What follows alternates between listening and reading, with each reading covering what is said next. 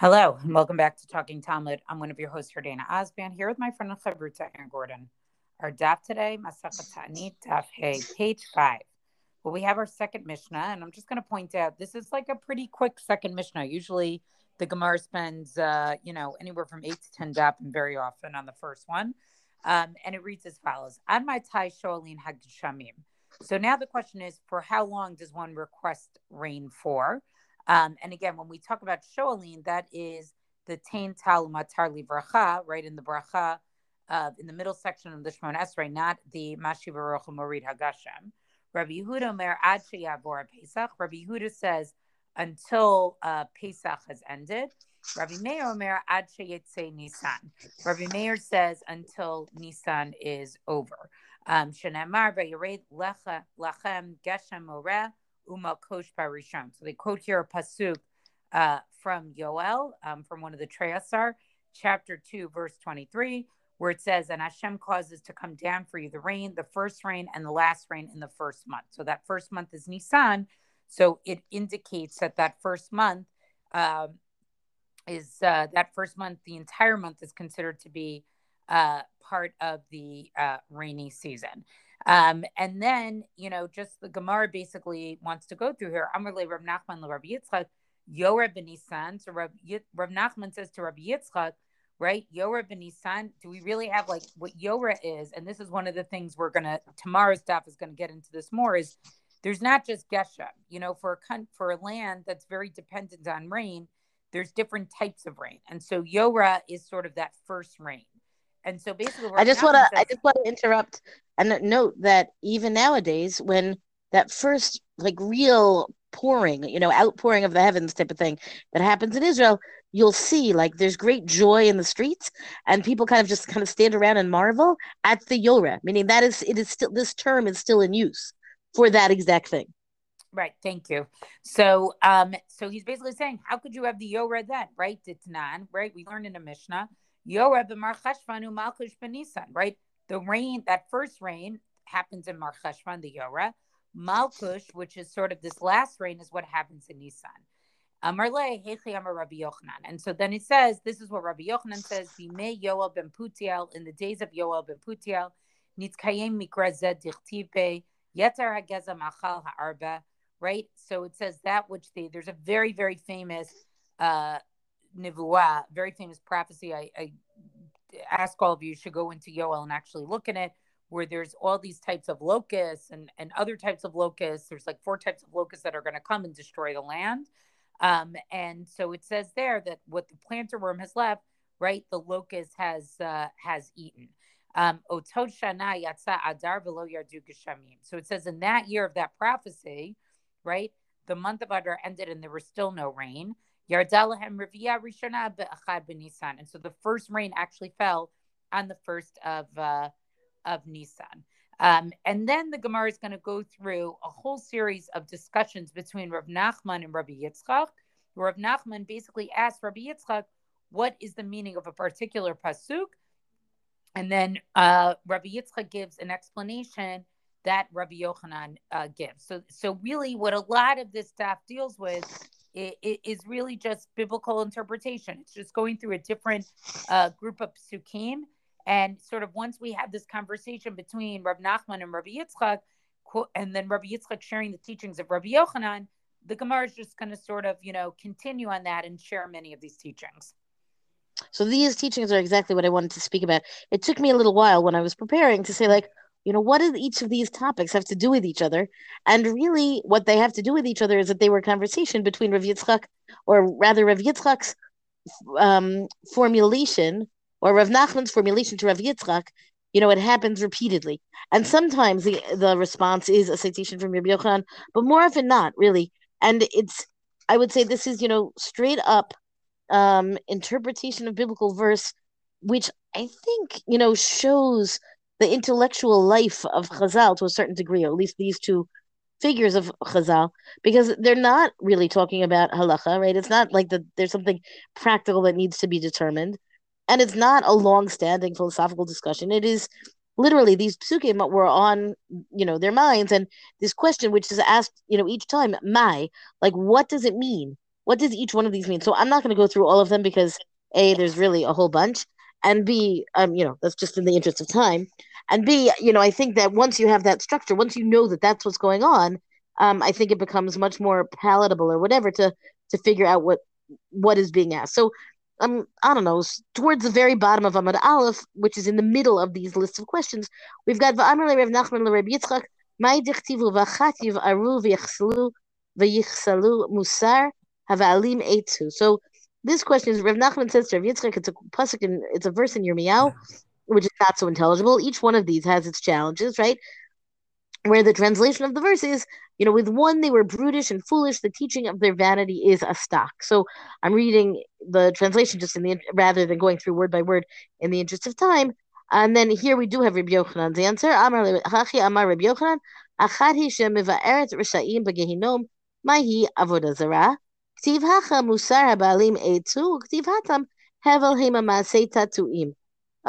So we have here, so the idea is that one sin, one violation, will cause the wicked to, literally, it says, to burn in Gehenna, right? But what kind of violation could be that bad?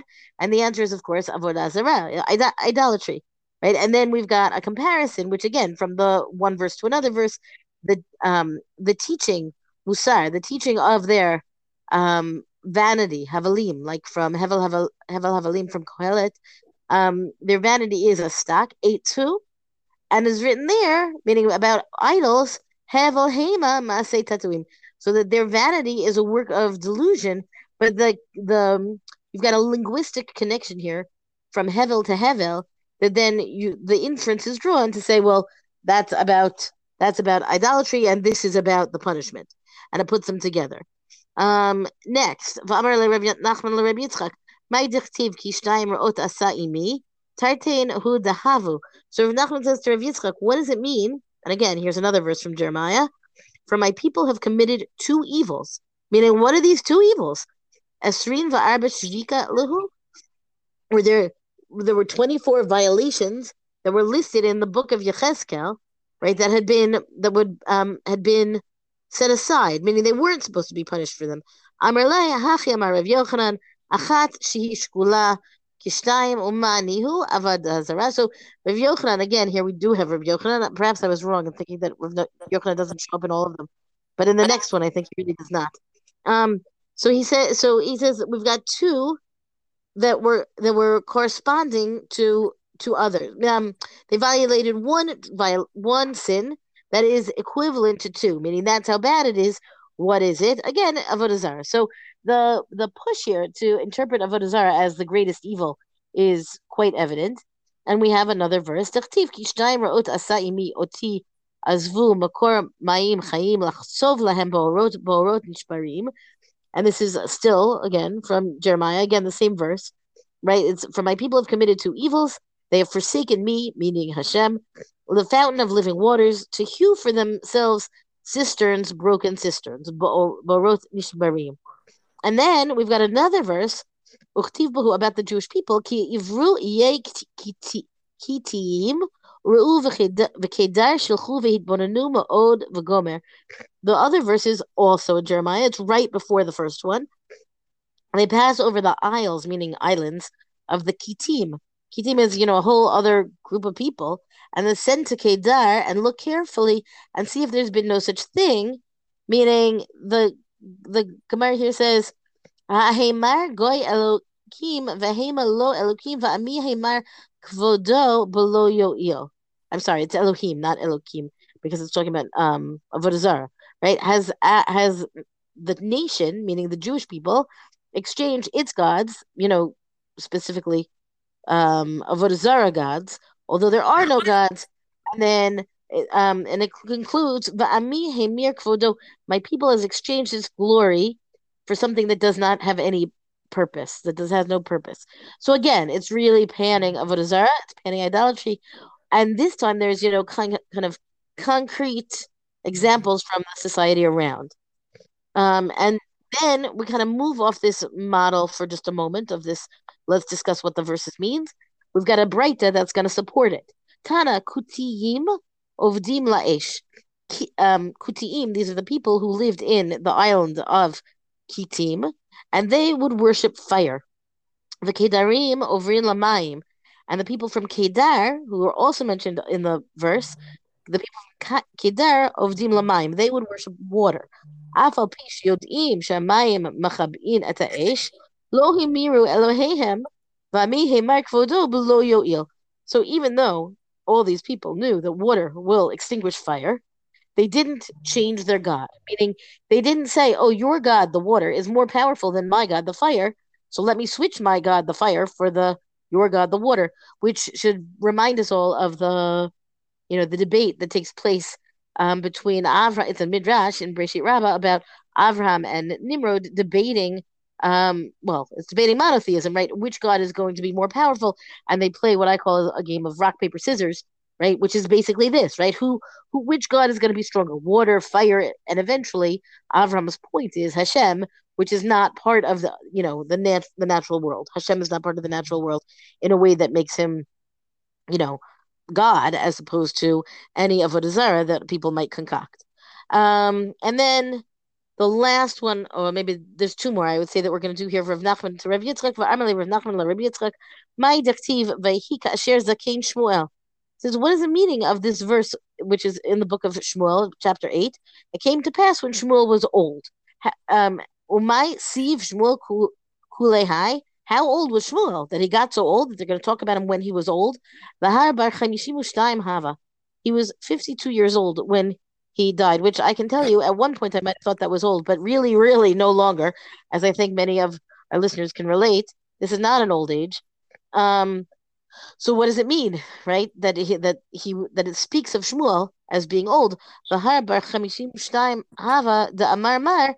Mate ב-52 shana zeo mitato shel Shmuel haramati.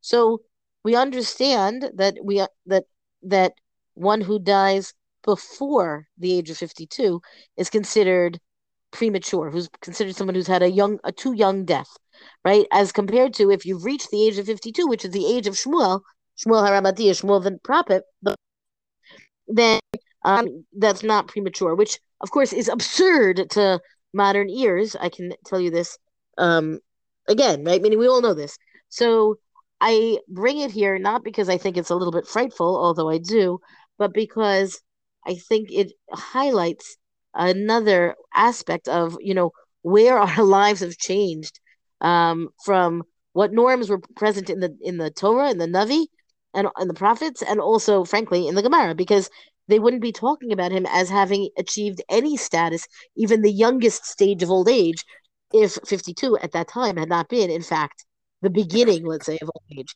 Amarle, and then Rav Yitzchak says to Rav Nachman, and here we again have Rav Yochanan, Hachi Amar Rav Yochanan, Zikna kaftsa alav. Old age sprang upon Shmuel, meaning so that he looked older than he actually was. Dichtiv nichamti kim amlachti et Shaul. He says, I regret that Shmuel said in the book of Shmuel that he regrets that he made Shaul king. There's so many reasons that could be a discussion. Amar lefanav ribono shel olam shekaltani k'Moshe v'Aaron. He says, Shmuel says to God, you made me the equivalent of Moshe and Aaron. Dichtiv Moshe v'Aaron b'choanav u'Shmuel b'korei Shmo. We have a verse from Tehillim that puts, one half of the verse talks about Moshe and Aaron, and the other half of the verse talks about Shmuel. So then that puts them in parallel to each other, which is a form of equation. And then this is, Shmuel's question to God, Ma Moshe ve'Aaron lo batlu ma'aseh yedehem b'chayim, afani lo yitbatel ma'aseh yedai b'chayai. So just as Moshe and Aaron did not, everything that they accomplished in their lifetimes was not canceled out during their lifetimes, so too Shmuel accepts the fact that what he's accomplished in his life is not going to be canceled out. And so the request to God is, because Shmuel anointed Shaul, King Saul, he says it's basically a plea to God to not cancel Shaul's reign as king in his day. Amar Kadosh Baruch Hu, Hechi Avid. So God then says, well, what shall I do? Meaning he has to cancel Shaul's reign because David Hamelech has to become, David has to become Hamelech. He has to become the king. Limot Shaul lo kashavik Shmuel. Limot Shmuel ad zutar Maranane abatre. So what happens? God says, if Shaul dies now. That's not fair to Shmuel. Shmuel won't allow it. He's asked that Shaul not die. It's not fair to that Shmuel should die young, right? See, the Gemara here does acknowledge that 52 is not at all an old age. Um, Shmuel die young, and then Shaul's going to die right afterwards, and then it says everybody's going to Muranane Abatre. They're going to murmur about it. It's going to be a whole cause of rumors and trouble, right? Lo limot Shaul, lo limot Shmuel. But if neither of them die, Kvar Higia Malchut David. We're hitting the point of the reign of David. ואין מלכות נוגעת בחברתה אפילו כמלוא נמה. We can't allow the kingdom, God can't allow the kingdom of David to overlap with the kingdom of Shaul. So, therefore, Amar Kadosh Baruch Hu, הקפיץ עליו זקנה, היינו דכתיב ושאול יושב בגבעה תחת האשל ברמה. So God says, you know what, I'm going to bring him old age. Shmuel is going to become elderly. We've got a verse talking about Shaul dwelling in the Giv'ah, in the Ramah. Why do we have both of these terms? What do these things have to do with each other? They're two different places. Why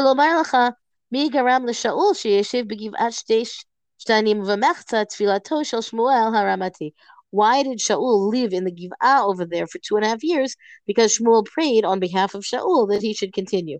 So, the Gemara goes on here, and to conclude, right? Like, why would God set aside one man for the other man? Meaning, why would Shmuel's life be cut short because it's time for David? That does not sound fair at all. And I will say again, as we keep saying, this is really grounds for a very long and intensive discussion, philosophical and religious and so on, which we're not going to have. But just know that it's there. That's part of what this Gemara is really all about, talking about when one's life is cut short and what the terms of it could be. And I would say that at the end of this Gemara, we conclude that the Gemara recognizes that 52 is not actually old age, and the external motivations apparently that brought Shmuel's life to a close sooner than it should have been, is kind of the Gemara kind of, I don't want to say rationalizes, but we have an explanation from God that He made Shmuel old prematurely. Prematurely meaning like he jumped Shmuel's old age experience, I believe, as opposed to it just being a matter of he has to be out of the world for the sake of David. It's troubling. It's a difficult piece of Gemara. There's no question about it.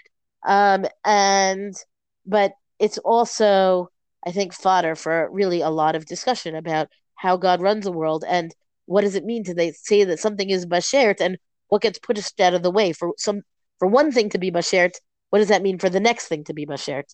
Right, and also that the Gemara sort of so firmly declares that it understands the workings of the world as well. So it's a problematic. It does make you question, I think, a lot of like how the world actually works. I'm gonna finish up this Gemara with today's episode with a very famous Gemara actually that we just couldn't not read, and so this sort of is the end of the conversation with Rav Nachman and Rabbi Yitzchak, and it has a very famous blessing here, right? Ki have mepatre mahadade, right? So when when they were going to leave each other, Amar le, Rav Nachman says to Rabbi Yitzchak, levarchach mar, right? Give me my teacher, my master, give me a blessing. Amar le, and he says to him, Am sholacha mashal, right? He says, I'm gonna give you an analogy. Lamaha davar domeh. What is this like? La adam shayolech bamidbar vayavra vayefetzama. It's like a man who walks in the desert and he's hungry, tired, and thirsty. And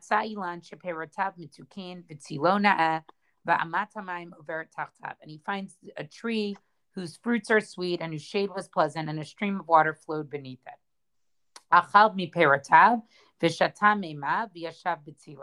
He eats from the fruits of the tree, drank from the water in this, water, and sits in the shade of the tree. And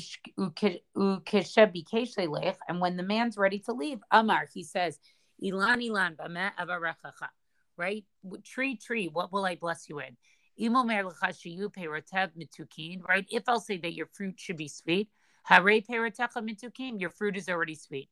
If I should say your shade should be pleasant, your shade is already pleasant. Over tachtaha, right? Water should flow beneath you. Water already flows beneath you. So rather it should be what? That all the saplings that come from you, that are planted from you, should be like you.